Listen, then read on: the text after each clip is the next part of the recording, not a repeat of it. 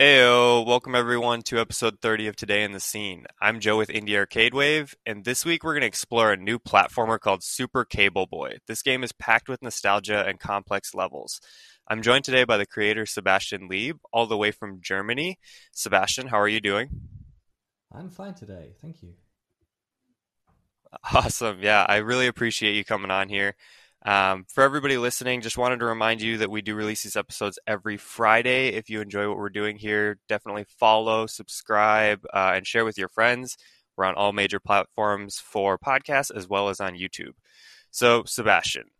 Super Cable Boy, I want to get to know a little bit more about the game and you as a creator, developer. It kind of, to me, all I know is that you're the only person on the project. Did you have other people working on this with you? Yes, I'm almost the only person on the project. There is a second composer that helped me compose like half of the music, I'd say. But other than that, it's all just me. Okay, so if you did, I'm assuming that means you did like all the development, all the programming, all the art. What do you do on a daily basis? Do you work in the programming sector? Yes, I work at the university in the computer graphics department, and I also have I'm giving courses at the university about Unity game development. But other than that, I just studied plain computer science, made my bachelor's and master's, and yeah, so that's that's pretty much it. Okay, so Super Cable Boy. Awesome concept for a platformer, and I love the gameplay. I want to know, Thank how you. did you come up with this idea of creating what feels like a little like handheld gaming device running through a world and saving everybody? Where did you come up with that idea? Good question. I was always a fan about. I was always a big fan of BMO from Adventure Time. I don't know if you know him. Did you say BMO from like Adventure Time? Yeah. So I was always Yes. a fan of this character, and yeah, I don't know. That's I think where the main idea came from making a game with a um, handheld console as a character. But the game development started with a game jam. So th- I organized a private game jam at our university, and the topic of the game jam was electricity. So I knew I wanted to do something with cables and electric devices and that kind of stuff. You can still play the prototype that was made during the game jam on my website. Yeah, so that's basically how it started. It started on this game jam where we didn't have much time to think about what we're gonna make. So I just started doing something, and I really liked it. And after the game jam, I decided to continue working on the game. Okay, yeah. I actually find that a lot of these games start in game jams and then just get tweaked a little bit. Maybe the characters change, maybe the art direction changes. Yeah. Um, so with that, how did you go about creating the game? You said you made it in Unity. Yeah. What were some of your first steps? Did you go straight into the art direction, or did you go more into the programming and functionality side of it? Um, so I have made platformers before. Nothing really commercial, but I always wanted to make like a proper platformer, and I have done platformer games for game jams before. And since I'm mainly doing computer graphics from my work and that kind of stuff, I focused on the aesthetics first, I would say. But I also wrote my master and bachelor thesis about physics programming. So I don't know. I think these were the main two things that came together in the first place. So I basically just started up Unity, wrote a basic physics engine, and thought what my main concept art would be like. And for game jams, it's always good to have restrictions. So that's where this Game Boy kind of graphics style come from. You only use four colors basically, and yeah, it's pretty easy to come up with an art style like this. Just give yourself some restrictions. I'll only use four colors, have this kind of resolution, that kind of stuff, and everything just developed from there, I think.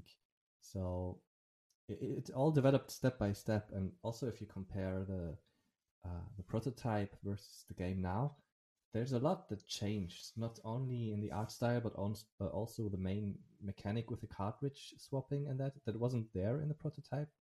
So yeah, I'd say I started with to get back to your question, I started with the art style and the physics, I'd say. So how the character behaves.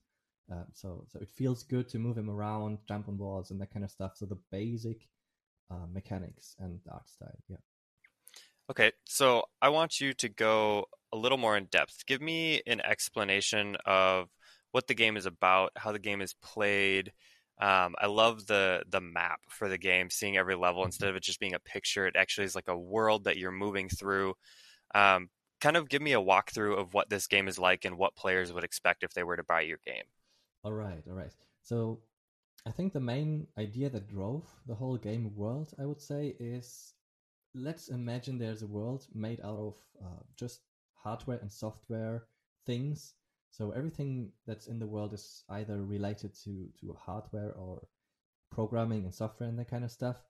So um, yeah, it starts off with Cable Boy having like a dream, and because the device is in sleep mode, so there's always these connections to some kind of uh, computer stuff. So he's in sleep mode, so he's dreaming, and yeah, in the first sequence, it's basically also a tutorial, but you learn how he behaves, how he jumps, and how you maneuver the world.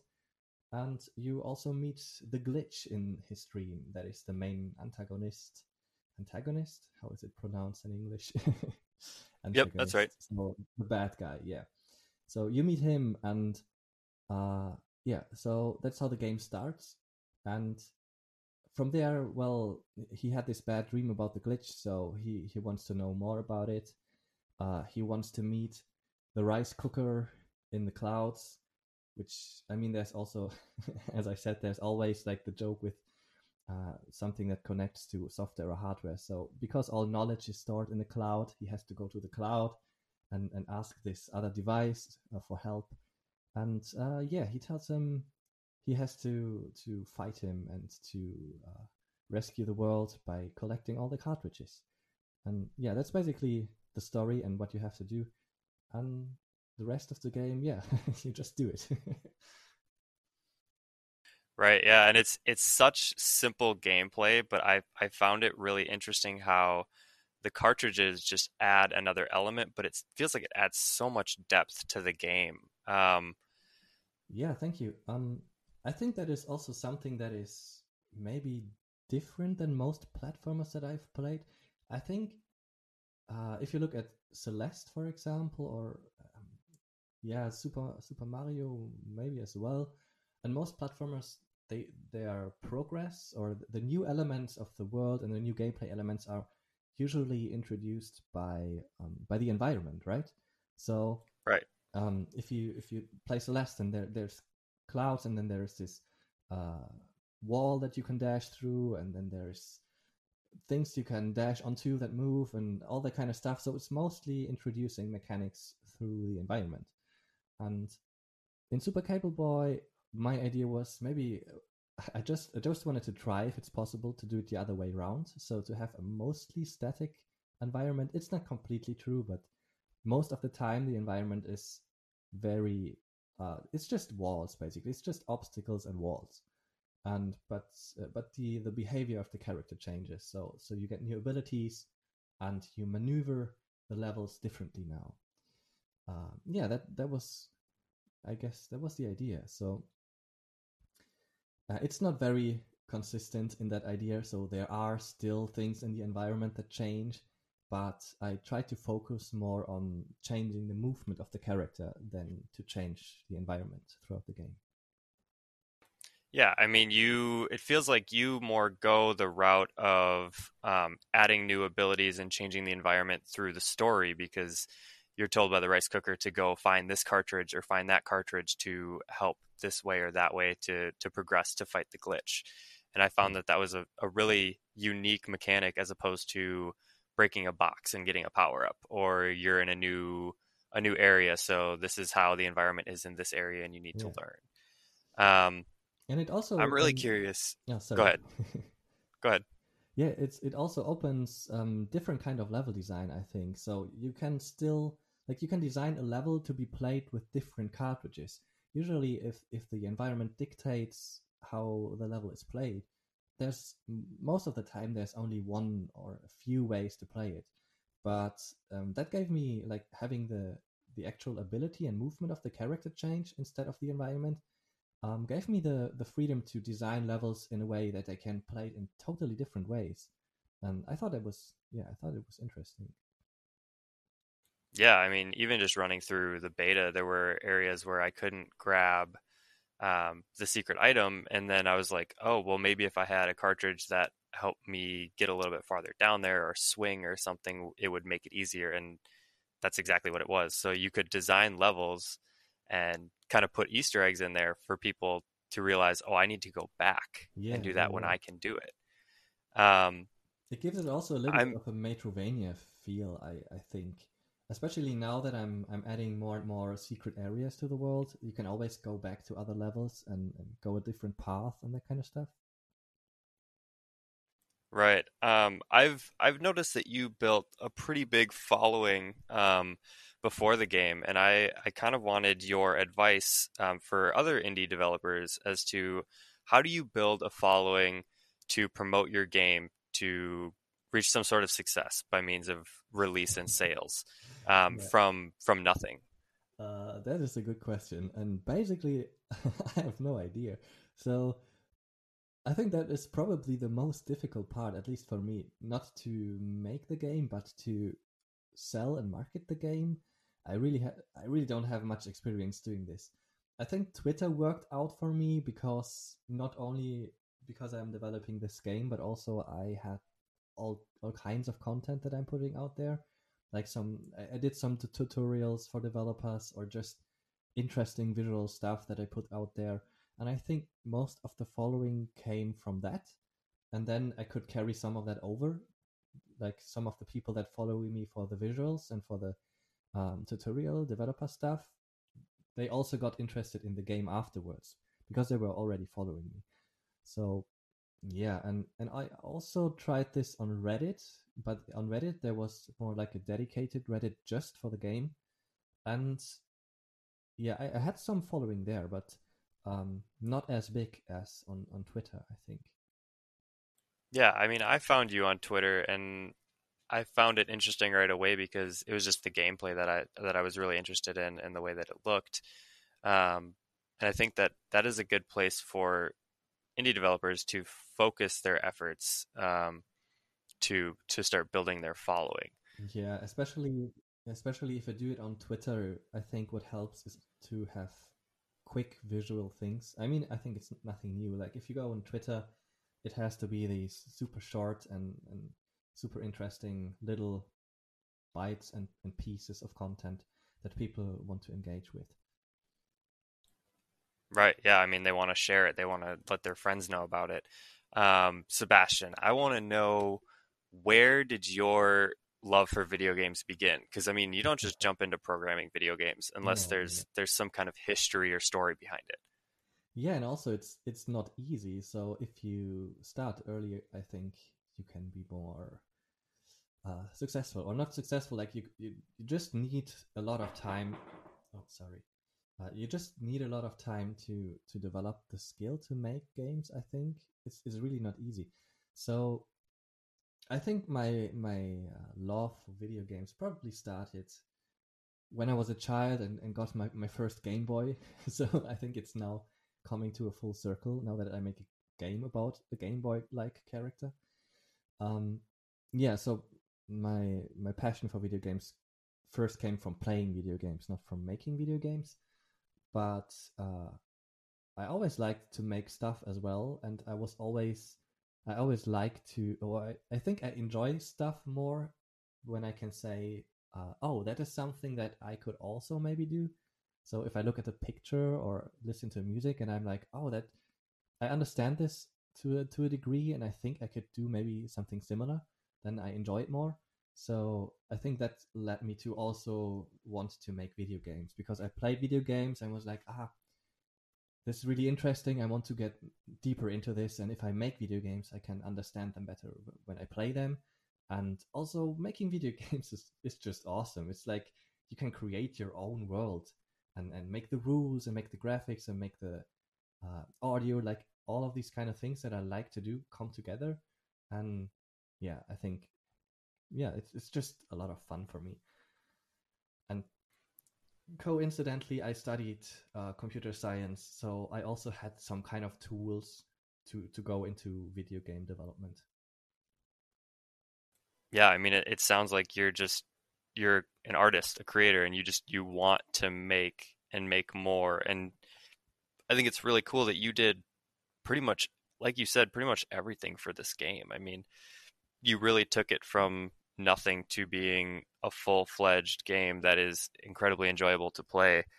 And I want to know what were your inspirations for this? Like, what games were there any games like at the time of you developing this that you were really playing that you were like, I really like this mechanic, I really like this design, I like this art style, I like this sound that you Yeah, were yeah, yeah. drawing from to create this game?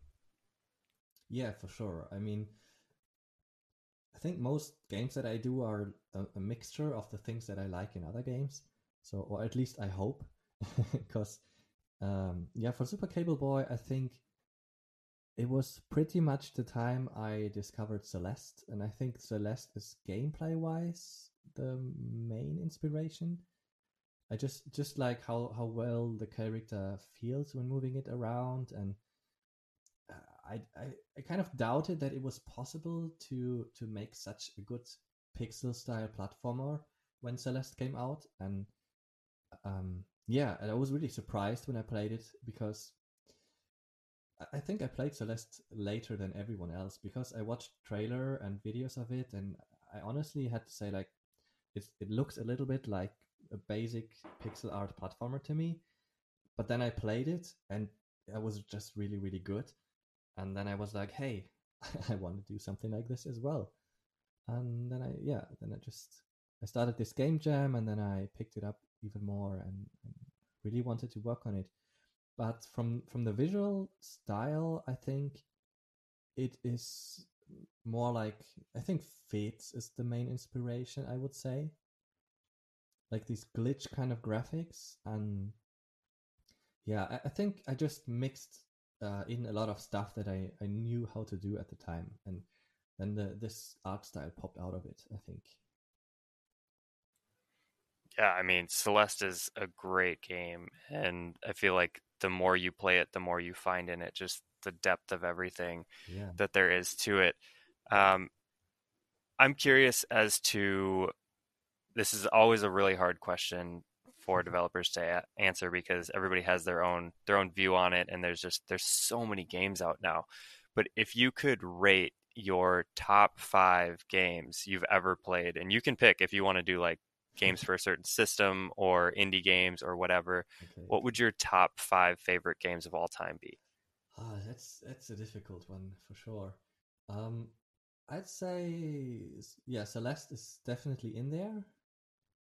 Um, Also, one game that I really loved was the Stanley Parable. That's definitely one of my top picks. Um, Other than that, I've played so many games. It's really it's difficult. Let's see. Maybe some of the more recent games that I played. I also played A Short Hike, and I really enjoyed it, even though it was very short. I really really enjoyed that. Um, I don't know. It's really hard to pick, but I named three. I think.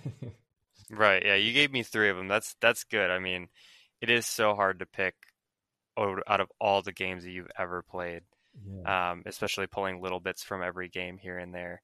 yeah, So, since are you still working on Super Cable Boy a little bit? yeah. I'm still patching content, and there's other things behind the scenes that I'm doing right now. For example, I have to prepare for the Switch release. That's something that I definitely want to do to release it on Switch. And yeah, so there's some because I'm doing all of this stuff by myself. Like there were companies reaching out to me and like they want to help me, like for porting the game on all the consoles or translating the game, that kind of stuff. But for pausing now, I decided to do it myself, which might have been a bad idea. I don't know. Yeah, that's always the problem, the way that I work, that I want to do everything by myself, or if someone comes up and is like, hey, I could do that, and I always think, oh, I don't need this person, I can do it myself. And then the thing that this person wanted to do for me ends up being a lot more work than I thought it would be. Yeah, but these are things that are going on right now behind the scenes. The Switch port is one big thing. Also, I want to release on some more stores, for example, the itch.io store, and translations. I want to translate the game into a few more languages.